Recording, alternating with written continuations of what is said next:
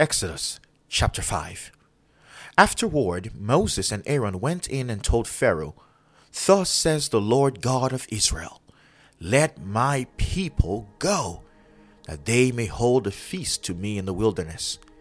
And Pharaoh said, "Who is the Lord, that I should obey his voice to let Israel go?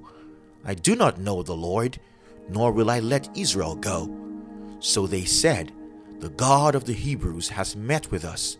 Please, let us go 3 days' journey into the desert and sacrifice to the Lord our God, lest he fall upon us with pestilence or with sword."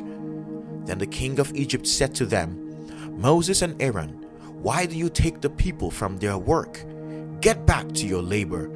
And Pharaoh said, "Look, the people of the land are many now, and you make them rest from their labor?" So the same day Pharaoh commanded the taskmasters of the people and their officers, saying, "You shall no longer give the people straw to make brick as before. Let them go and gather straw for themselves. You shall lay on them the quota of bricks which they made before. You shall not reduce it, for they are idle. Therefore they cry out, saying, 'Let us go and sacrifice to our God.'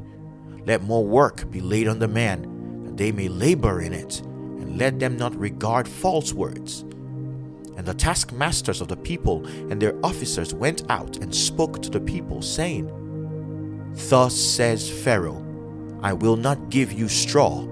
Go get yourself straw where you can find it, yet none of your work will be reduced." So the people were scattered abroad throughout all the land of Egypt to gather stubble instead of straw. And the taskmasters forced them to hurry, saying, "Fulfill your work, your daily quota, as when there was straw."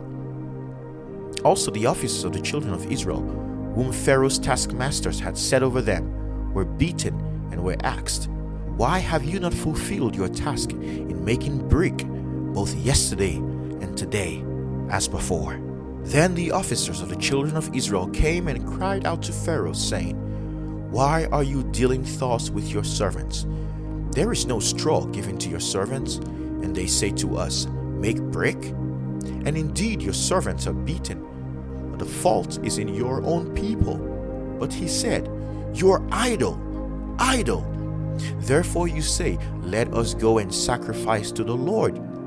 Therefore go now and work, for no straw shall be given you, yet you shall deliver the quota of bricks." And the officers of the children of Israel saw that they were in trouble after it was said, "You shall not reduce any bricks from your daily quota." Then as they came out from Pharaoh, they met Moses and Aaron, who stood there to meet them.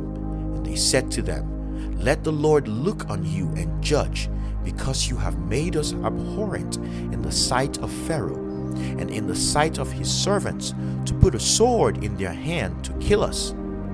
So Moses returned to the Lord and said, "Lord, why have you brought trouble on this people?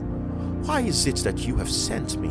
For since I came to Pharaoh to speak in your name, he has done evil to this people. Neither have you delivered your people at all." This is Exodus chapter 5. Thank you for reading God's Word with us today.